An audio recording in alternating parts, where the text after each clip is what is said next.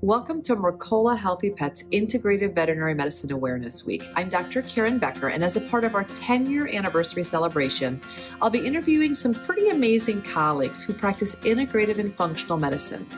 Starting this week, you can also nominate your vet or a local rescue or an inspiring individual in your community to be the recipient of our new Healthy Pets Game Changer Award. I hope that you'll tune in every day this week to be inspired and educated by passionate healers from around the world. And don't forget to nominate that special someone that you know that has gone above and beyond to help animals. Again, thank you so much for your support. Hi, I'm Dr. Karen Becker, and helping me celebrate the Integrative Veterinary Medicine Awareness Week is integrative oncologist, Dr. Erin Bannock. Thank you, Erin, for joining me. Thank you, Karen, for having us. So you have, in my opinion, I think you naturally, as an oncologist, you have an emotionally heavier burden, I think, on a daily basis than some of us general practitioners, because you're seeing the obvious. You're seeing everyone's kind of worst fear play out in practice. And you have done such an exceptional job in your career, not just helping to bring about peace within the exam room so that clients can make grounded, good decisions, not rooted in fear, but based off of information that they've been able to process and assimilate to be able to make good decisions. But you really have done a tremendous job of helping your peers, your professional peers, gain a sense of balance in profession. And in veterinary medicine, we have some stuff going down. We have veterinarians that suffer from a lot of depression, and we have a really high rate of suicide, and we have a lot of veterinarians that are burned out. In fact, do you know that I graduated in 97, and all of my tight-knit circle of friends that I graduated with are no longer practicing medicine. They're all doing other things because they all burned out. Yeah. So, and I'm sure that you can look at your class as well and think, there's something happening in our profession that you have been able to either naturally skirt, you built a skill set that has helped you remain happily active in your profession, but you also are helping others, both professionals and pet parents, have a better understanding of joy along the way. So back up and tell our listeners and readers a little bit more, not just about you as a veterinary oncologist, but you as Erin Bannock, who has learned to blend joy and meaning and purpose on a day-to-day basis in some pretty hard circumstances. You've done some things that other doctors haven't necessarily done. Yeah.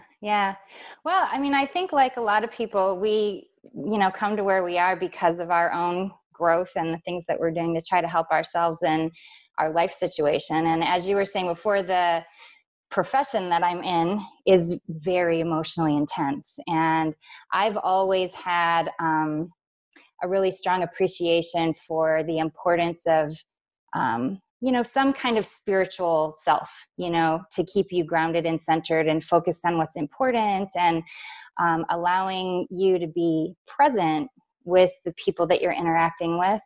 And, quite honestly, one of the things that led me to the choice of being an oncologist is also one of the hardest things about it. And it's because of the intensity of the interactions and how there's such a need for us to be able to provide support for each other when we're going through those really emotionally intense things, because there's so much learning that actually, and growth that we can, as humans with our pets, develop by engaging with that kind of process in a way that's very healthy. So, that was sort of my pie in the sky, optimistic view of things. And then from there, life just happened. And, one of the things that I try to focus on, or at least offer to people now that I have who come to see me for help creating treatment plans for their pet, is to recognize that in human integrative oncology, one of the main focuses of integrative care is emotional wellness. And I think in veterinary medicine, that doesn't get focused on in quite the same way And also, we're not trained to be, counselors or therapists. So we shouldn't try to be doing those things. But on the other hand, there are resources that people can access that can really help them navigate those really emotionally challenging situations. And not only does that help them, but it helps their pets, because they're very in tune to the emotional turmoil that's going on at home. And it helps us as veterinarians because it really helps the interaction that we have with our clients. And I think there's a level of trust that then develops in a slightly different way when we're able to engage with people in that way. And then, the trick is finding the balance there, right? So that we're not, failing to keep good boundaries, professional boundaries, and taking care of ourselves. And so that's where that fine line is, and where it's just a constant readjustment. And so I think it was last year that I put together some webinars for mindfulness, because I was really feeling like, I wanted to do more, and there were things that I knew that would help people that they weren't finding or they didn't know how to access. So my hope in putting that together was that people would have a kind of non-threatening way to just watch something that would help them reframe the situation, get a little bit of perspective on how as humans we engage with our surroundings and what we have control over. I think a lot of the traumas that we all experience, whether we're talking about a pet parent whose pet has cancer, or we're talking about a veterinarian that's dealing with, all of the various aspects of our is that we need to understand that we have a responsibility to ourselves to take care of ourselves, and that there are tools that we have that are pretty easy and pretty accessible. And, so that's that's sort of the crux of what brought me into doing a lot of the mindfulness stuff that you were talking about before. And Erin, first of all, I couldn't agree more that, especially I think with oncology, you end up almost treating the fuzzy, because that's what you're licensed to treat, but you are emotionally supporting that entire family unit, because that animal oftentimes is at the center of gluing a family together. And so you have to navigate that. But I don't know any other veterinarians that are doing things like free mindfulness webinars for their clients or their extended families of people who are interested in this. I think it is really, we know in human medicine, they're starting to incorporate, in fact, like Cancer Treatment Centers of America are incorporating kind of whole family emotional treatment plans, spiritual treatment plans as an offering. I think that that's coming in human medicine. And I think that you're one of the first pioneers that is trying to start a conversation around that in veterinary medicine. And I think it's not only necessary, I think it's so vitally important that we start talking about these topics, because emotional and spiritual wellness plays into what animals pick up on in the home. And so I was able to interview Dr. Biagio Daniello in Italy. He was the guy that discovered that animals can smell fear, and now he's moved along to joy and rage and a bunch of other emotions. And within like 0.3 seconds, dogs and cats can instantly determine what we're feeling. And then in turn, they adapt their bodies. They release stress hormones depending on our stress hormones. So that gave me real pause for thought. Sometimes our clients say things like, we never fight in front of the dog, or, our dog was just diagnosed with cancer, but we're not going to show sadness. Our animals are fantastic energy sponges in the home. So whether we tell them we're sad or not, they're onto us. And you're starting kind of a discussion around acknowledging that, but then also what do we do with those feelings, or how do we address them in a positive way? Have you had any criticisms from our colleagues? I mean, what has been the reception of you starting this conversation that I think hasn't necessarily been talked about on a broad basis within veterinary medicine? Yeah. As far as the mindfulness things you're Yeah, talking about, yeah, yeah. yeah. I mean, I haven't really encountered any criticism that I'm aware Good, of. good. I've gotten a lot of positive feedback that, the things that are available are helping people. Good. So that's very encouraging. And I think it just reflects the need that's there. Yes, And yes. I think what's really important too is that, I think part of the problem is there's sort of a stigma still around, looking weak or, asking for help. Yeah. And I was trying to think of a way that would be kind of not threatening for people, that they could just go and sort of be anonymous with themselves and start that process of the journey and hopefully feel a little bit more comfortable pursuing the help that they needed. And, so I don't think that I've gotten any really negative things. I've had a lot of really positive feedback, and I've had a lot of clients that have told me that it's really, really, really been helpful to them. So that's very rewarding. And it tells me that, I think we're going down the right path. And, it's just about connecting people and supporting each other and getting the word out and being sensitive to everyone. But I think that we've got a good direction that we're going in.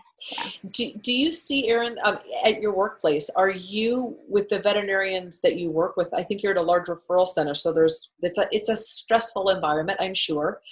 Do you have your professional colleagues coming to you for advice about how, because I think that sometimes veterinarians, because we're supposed to be the healers, I think there's a stigma there as well that like, I'm fine, everything's fine, when really sometimes the foundation's cracking and there's a lot, and veterinarians are sometimes feel the weight of the world on them, and yet they're not really in a space that they can talk about that. Do you have other veterinarians coming to you saying, you appear to be wildly grounded out? You want to share some secrets? Yeah. It's really fun because I actually do have quite a few colleagues that come to the meditation groups that I lead here locally in person, and that have come to the workshops that I've done, and that are attending the free meditations. I'm doing those now because of all the stuff that's going on every week.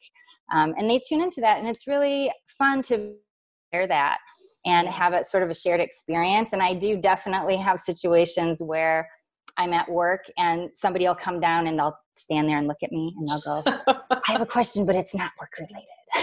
Yeah, so I bet. That's kind of fun. That's really fun, actually. Yeah. I enjoy that.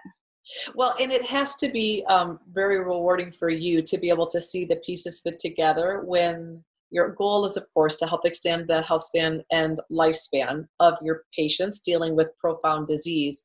But you are also helping hearts to heal that are all intimately connected with that dog or cat. So that has to be incredibly rewarding for you. Yeah. Are you putting into practice in terms of professional burnout? Do you see that the things you are doing for yourself and in turn out of overflow, everyone in your community, are you seeing those things provide enough space for evolution and the ability for people to use those tools and resources to prevent burnout or emotional decline? I mean, I do. I can only speak to really my experience. Yeah. And a lot of this really developed out of my personal journey. Because we've all been in a space where we're burnt out. I mean, that happens to everybody despite our best efforts. It's a constant evolution and a constant readjustment and figuring out where I am now and what do I need. And, I only do integrative oncology now. And probably a couple years ago, I really made that shift. And it was a very conscious process that I went through because I was getting burned out. And I was asking myself, I don't know, can I keep doing this? I don't know if I can keep doing this and be healthy, because it's very strenuous. It's very emotionally strenuous.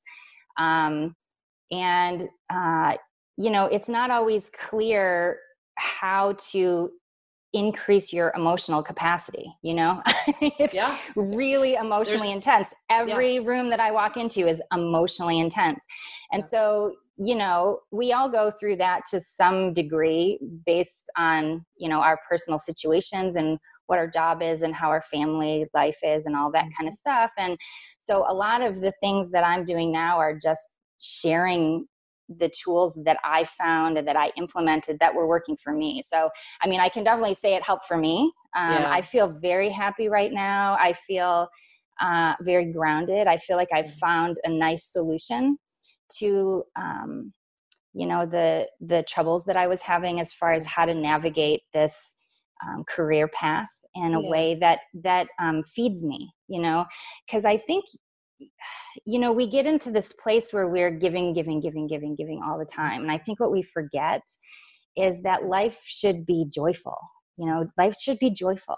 We should be taking joy in what we're doing. And if we're not doing that, then it's not necessarily that we're doing the wrong thing. It's just that maybe we need to readjust a little bit and find a way to do that. And so, like you were saying, I think a lot of people just leave because they don't know how to find that balance or find that fulfillment in that particular way, that feeds us so that we can keep going and keep taking care of other people the way that we want to and the way that we envisioned ourselves doing when we got into this career in the first place. So, for me, it's been really helpful. And again, it's really simple. It's not that hard. It doesn't take a real time.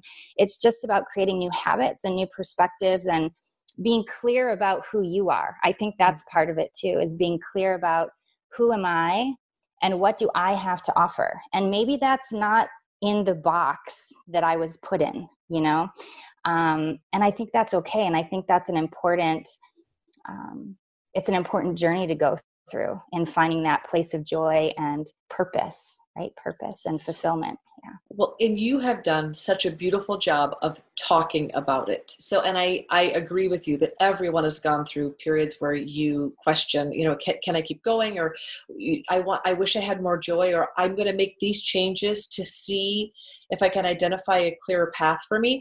I appreciate that you have done this so forward facing and so transparently that along your journey, you've been not just role modeling for those watching, but inviting people in to be a part of your meditations and your sessions and your webinars.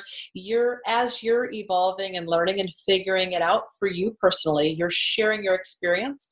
And I think out of you sharing, you're empowering others to acknowledge, hey, I'm not exactly where I want to be, but it's okay. And we can talk about it. We can begin a dialogue around it. And out of that is a safer space to have enough room to have a different response. And I really appreciate you doing it so, when I say publicly, doing it so honestly, transparently, that veterinarians, your clients, my clients who are now your clients, all are benefiting from you starting a discussion that I think is directly related to medicine, but more emotional medicine. Yeah. I appreciate that. Thank you. If you were to say if you were to give one thought or one words of wisdom or one idea or sentiment to both pet parents and veterinarians that might be listening or watching, what would you share with them?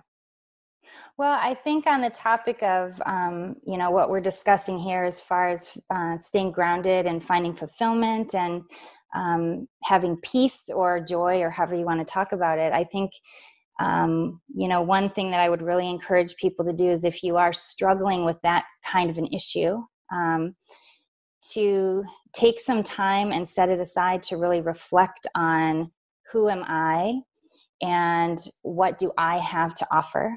And then really own who you are. This is more talking about to veterinarians, right? Own who you are and then serve the world with that, serve the world with that. And for pet parents and veterinarians and everybody alike, especially with the changes that are going on right now and the stressors and all of that, the best thing that we can do for each other is to be kind. To be kind, it's that simple. Just be kind. And it's much easier to be kind if you're in a good place. Yeah. If you're centered and calm and grounded and, there are people that want to help you. So take advantage of those people.